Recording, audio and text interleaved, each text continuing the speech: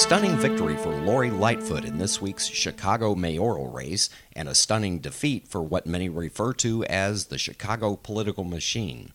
But what, if anything, does that mean for statewide politics, especially at the State House in Springfield, where Chicago politics exert a heavy influence?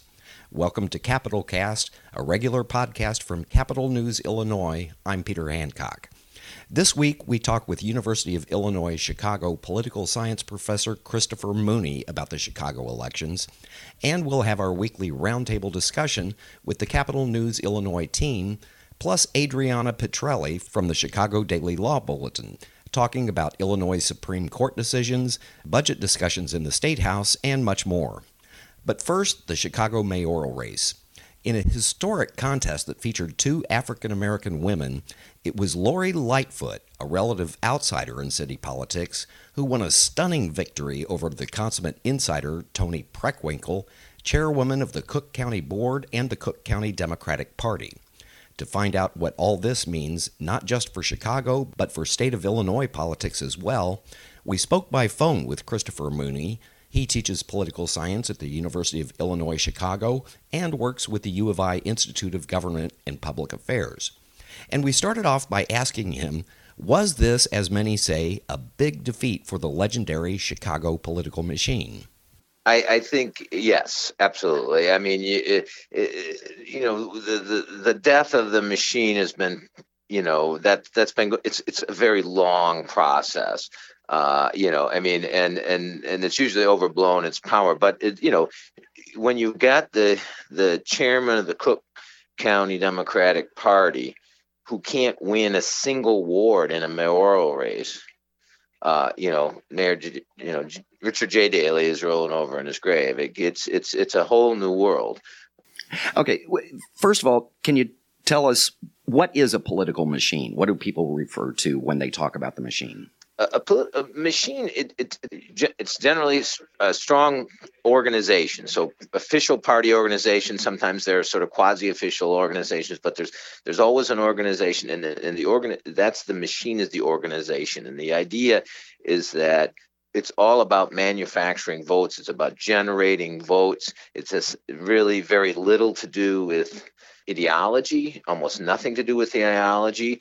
It has nothing to do with making big changes because the machine is in power. It's status quo worked out, so they're going to continue with the status quo.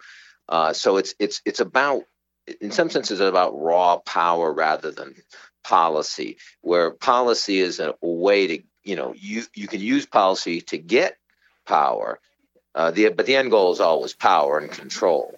And in Chicago, in particular, is it also based around patronage, the ability to maintain loyalty through patronage jobs? Exactly right. That's right. Yeah, that's what I mean by it's a generation of power. I mean, patronage is not about affecting policy change in some way. I mean, they'll argue, well, it's about representation and things like that, but mainly it's about you got this job because I gave it to you, therefore you need to get all your family members and friends or whatever to help me on the campaign. So beyond the mayor's race in Chicago, did we also see the same trend in like aldermanic races? And I'm less clear. I think, well, number one, I think there's a couple that aren't decided yet. And number two, it's kind of hard to know how these people are going to shake out once they get into council. But there was a big turnover. And, the sort of epitome of the machine, sort of last vestiges in a guy named Ed Burke, who's an alderman from the Southwest Side. He did win his district, but he is under indictment. Well, I don't know if he's under indictment quite yet, or maybe he's not indicted yet. But certainly under federal charges. So at least they're sniffing him around him in a pretty serious way. But other ones are out. Solis is out. There's a couple other ones that are old school that are out, and a lot of aldermanic candidates were running as progressives. I mean, the progressive. I was talking to a guy at Trib yesterday, and he thinks that the progressive. Currently, the Progressive Caucus is a minor thing. You have 50 aldermen, is about 6 or 7 of them in the Progressive Caucus. But it looks like it's going to be about double that, maybe 15 or something like that. So still a minority but more significant than it once was. Okay, and now, most importantly for us, Mm-hmm. Chicago politics has long arms, as they say. Mm-hmm. The machine not only elects people to city council and mayor, but they were also able to elect state legislators. Mm-hmm. What do you think? Some. What do you think this means long term in terms of the Illinois General Assembly? If this lasts, are we likely to see some changes here? I think what we have largely, number one, you can't overblow and say the Chicago political machine. Really, there is no Chicago political machine. What you have are individual sort of organizations that are largely associated with particular politicians who, it's sort of the last vestiges of, when it was all sort of organized together. It used to be this real sort of hierarchical structure where you had had the ward committeemen and the precinct walkers, and and everybody knew their place, and it all went up to the county chairman, who was the king, or in this case the queen. But now it's basically people have it's more.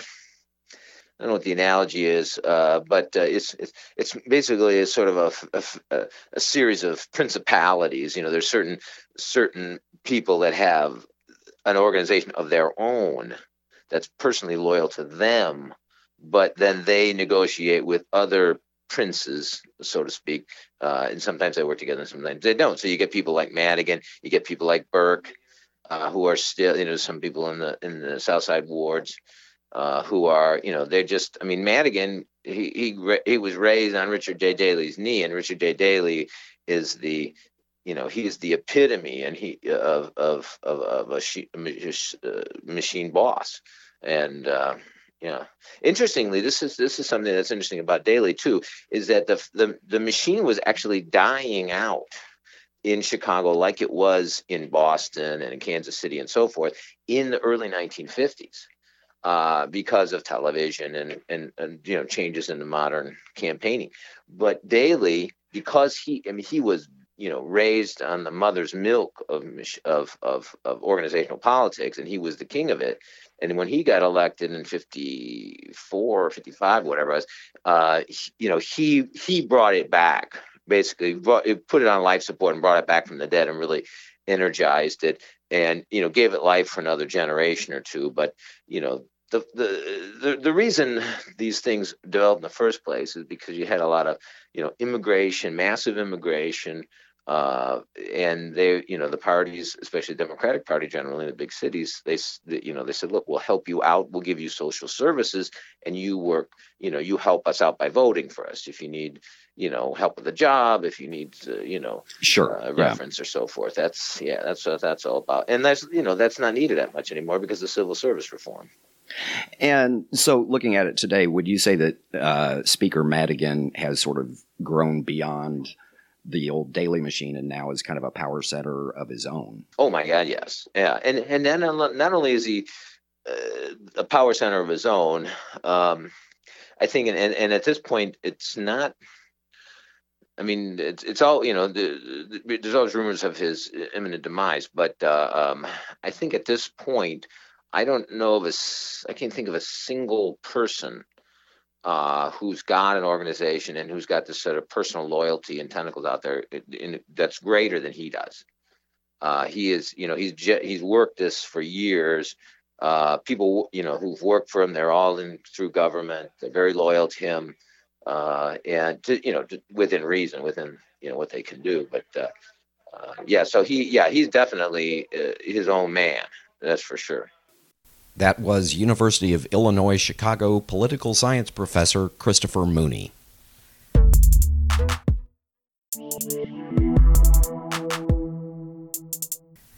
And so now, with our regular roundtable discussion about the week that was here in the State House, we have with us the regular Capital News Illinois team of Rebecca Ansel, Jerry Nowicki, and Grant Morgan, along with Adriana Petrelli, who covers the State House and Illinois courts for the Chicago Daily Law Bulletin.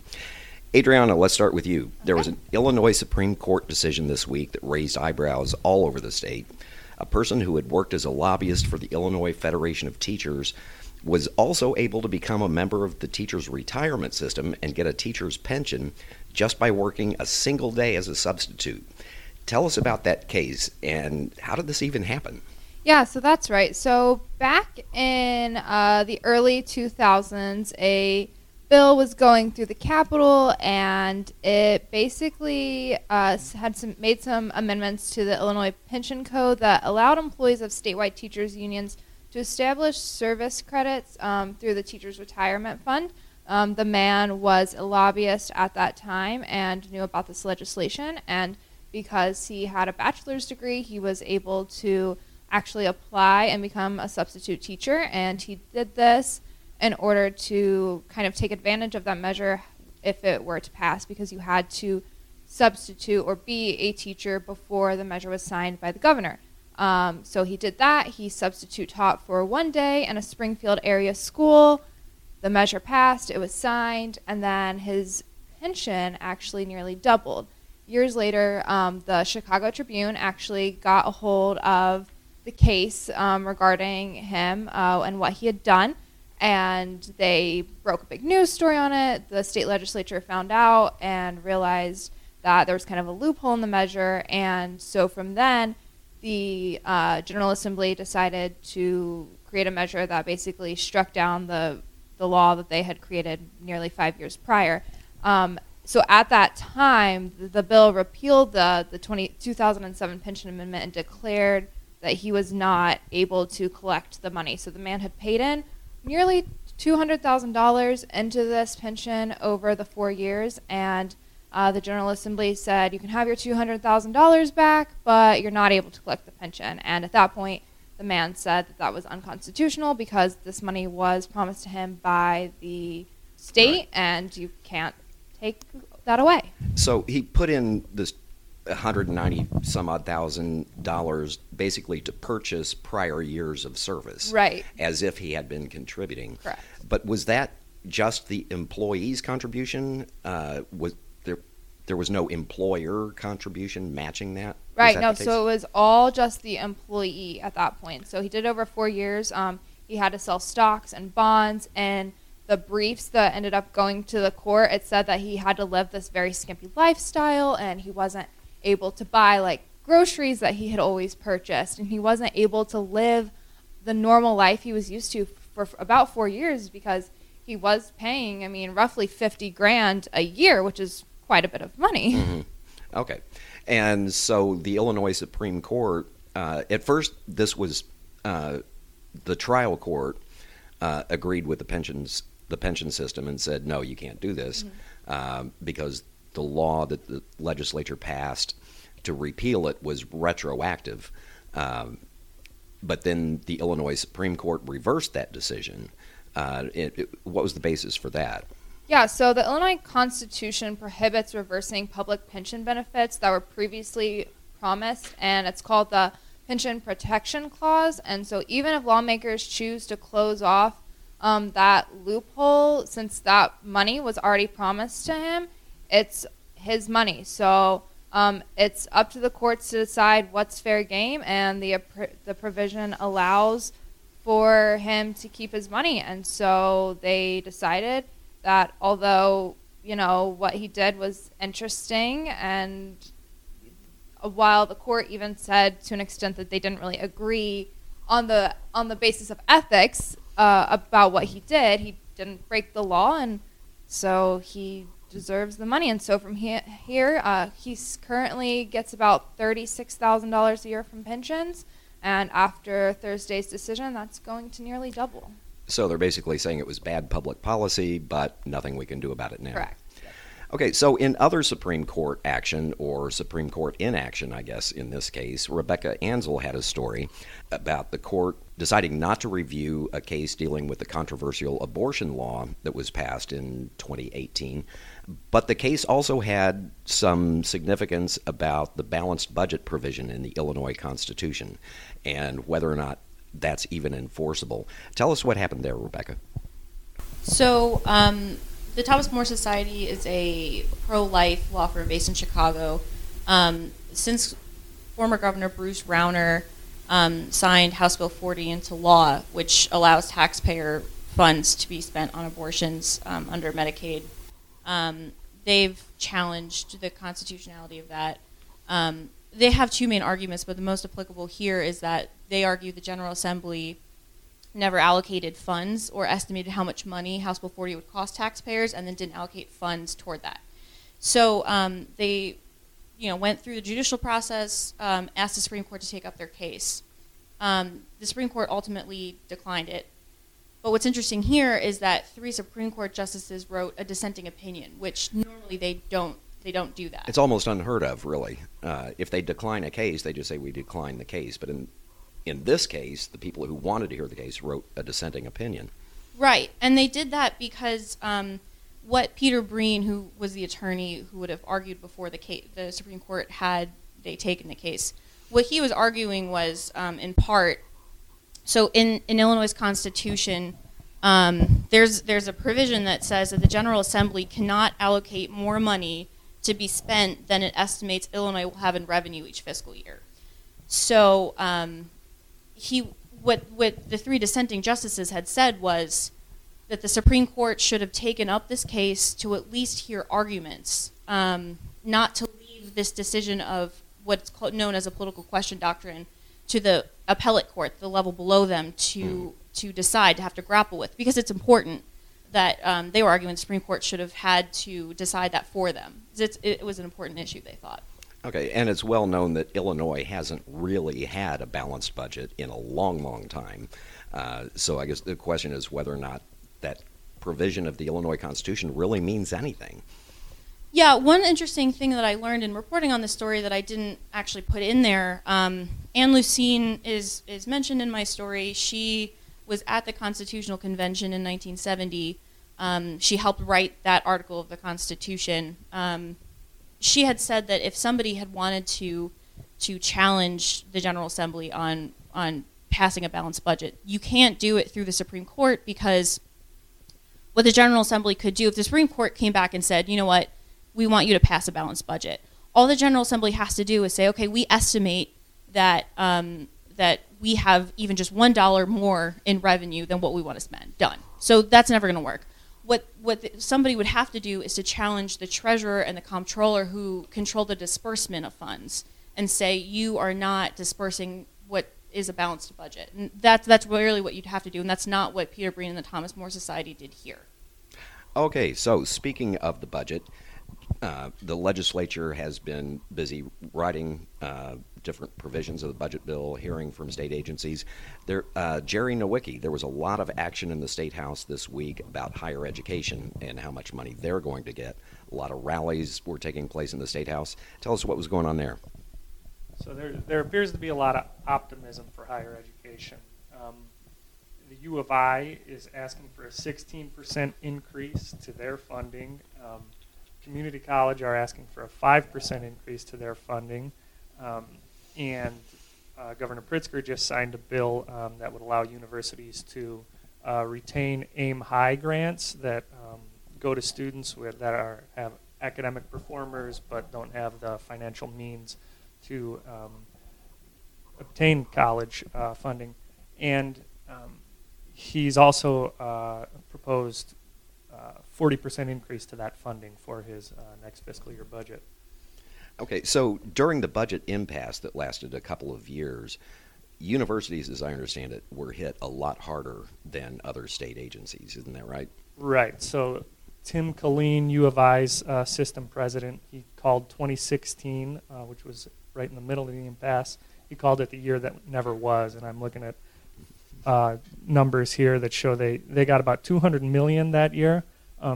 That was down from $600 million plus the fiscal year before it. And what they're asking for in this year's budget is just that they're funded at 2015 levels, not even higher than that. In 2010, they got more than $800 million in state funding when adjusted for inflation.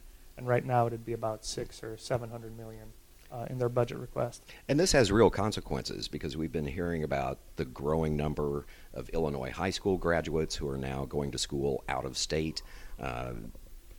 Western Illinois University had to go through some pretty massive layoffs this year. So the lack of funding for higher education is really having a lasting impact on those universities, isn't it? Yeah, it was about half of the students that are going to a four-year institution in 2017, I think it was, left the state for that. And Tim Killeen said, we're the golden goose in terms of keeping students in Illinois and building the tax base, because people who graduate from these universities tend to stay in Illinois. And if you don't give them access to that, if they go to college out of state, they're going to stay there. They're not going to come back to Illinois and build that tax base here. But I thought one of the interesting things was from Senator Chapin Rose. He questioned that, all of these funding increases, they sound good, but one of the reasons we're getting there is because Governor Pritzker's plan to increase the pension ramp and make funding available that way. By delaying some pension payments. Right. Yeah. And he asked the U of I, what their stance was on that. And U of I said, we got a team researching it, and we'll be happy to have them reach out to you. But obviously they want that funding increase. Okay, and finally, let's turn to Grant Morgan, who's been covering the lead up to the 2020 census. Yes, it's a year away, but a lot of people in Illinois have been concerned about this for some time, concerned about making sure that Illinois gets an accurate count because there's a lot at stake. Grant, you have a story that's just out about money that was appropriated last year for some outreach to make sure that Illinois was getting an accurate count. Tell us what's going on with that.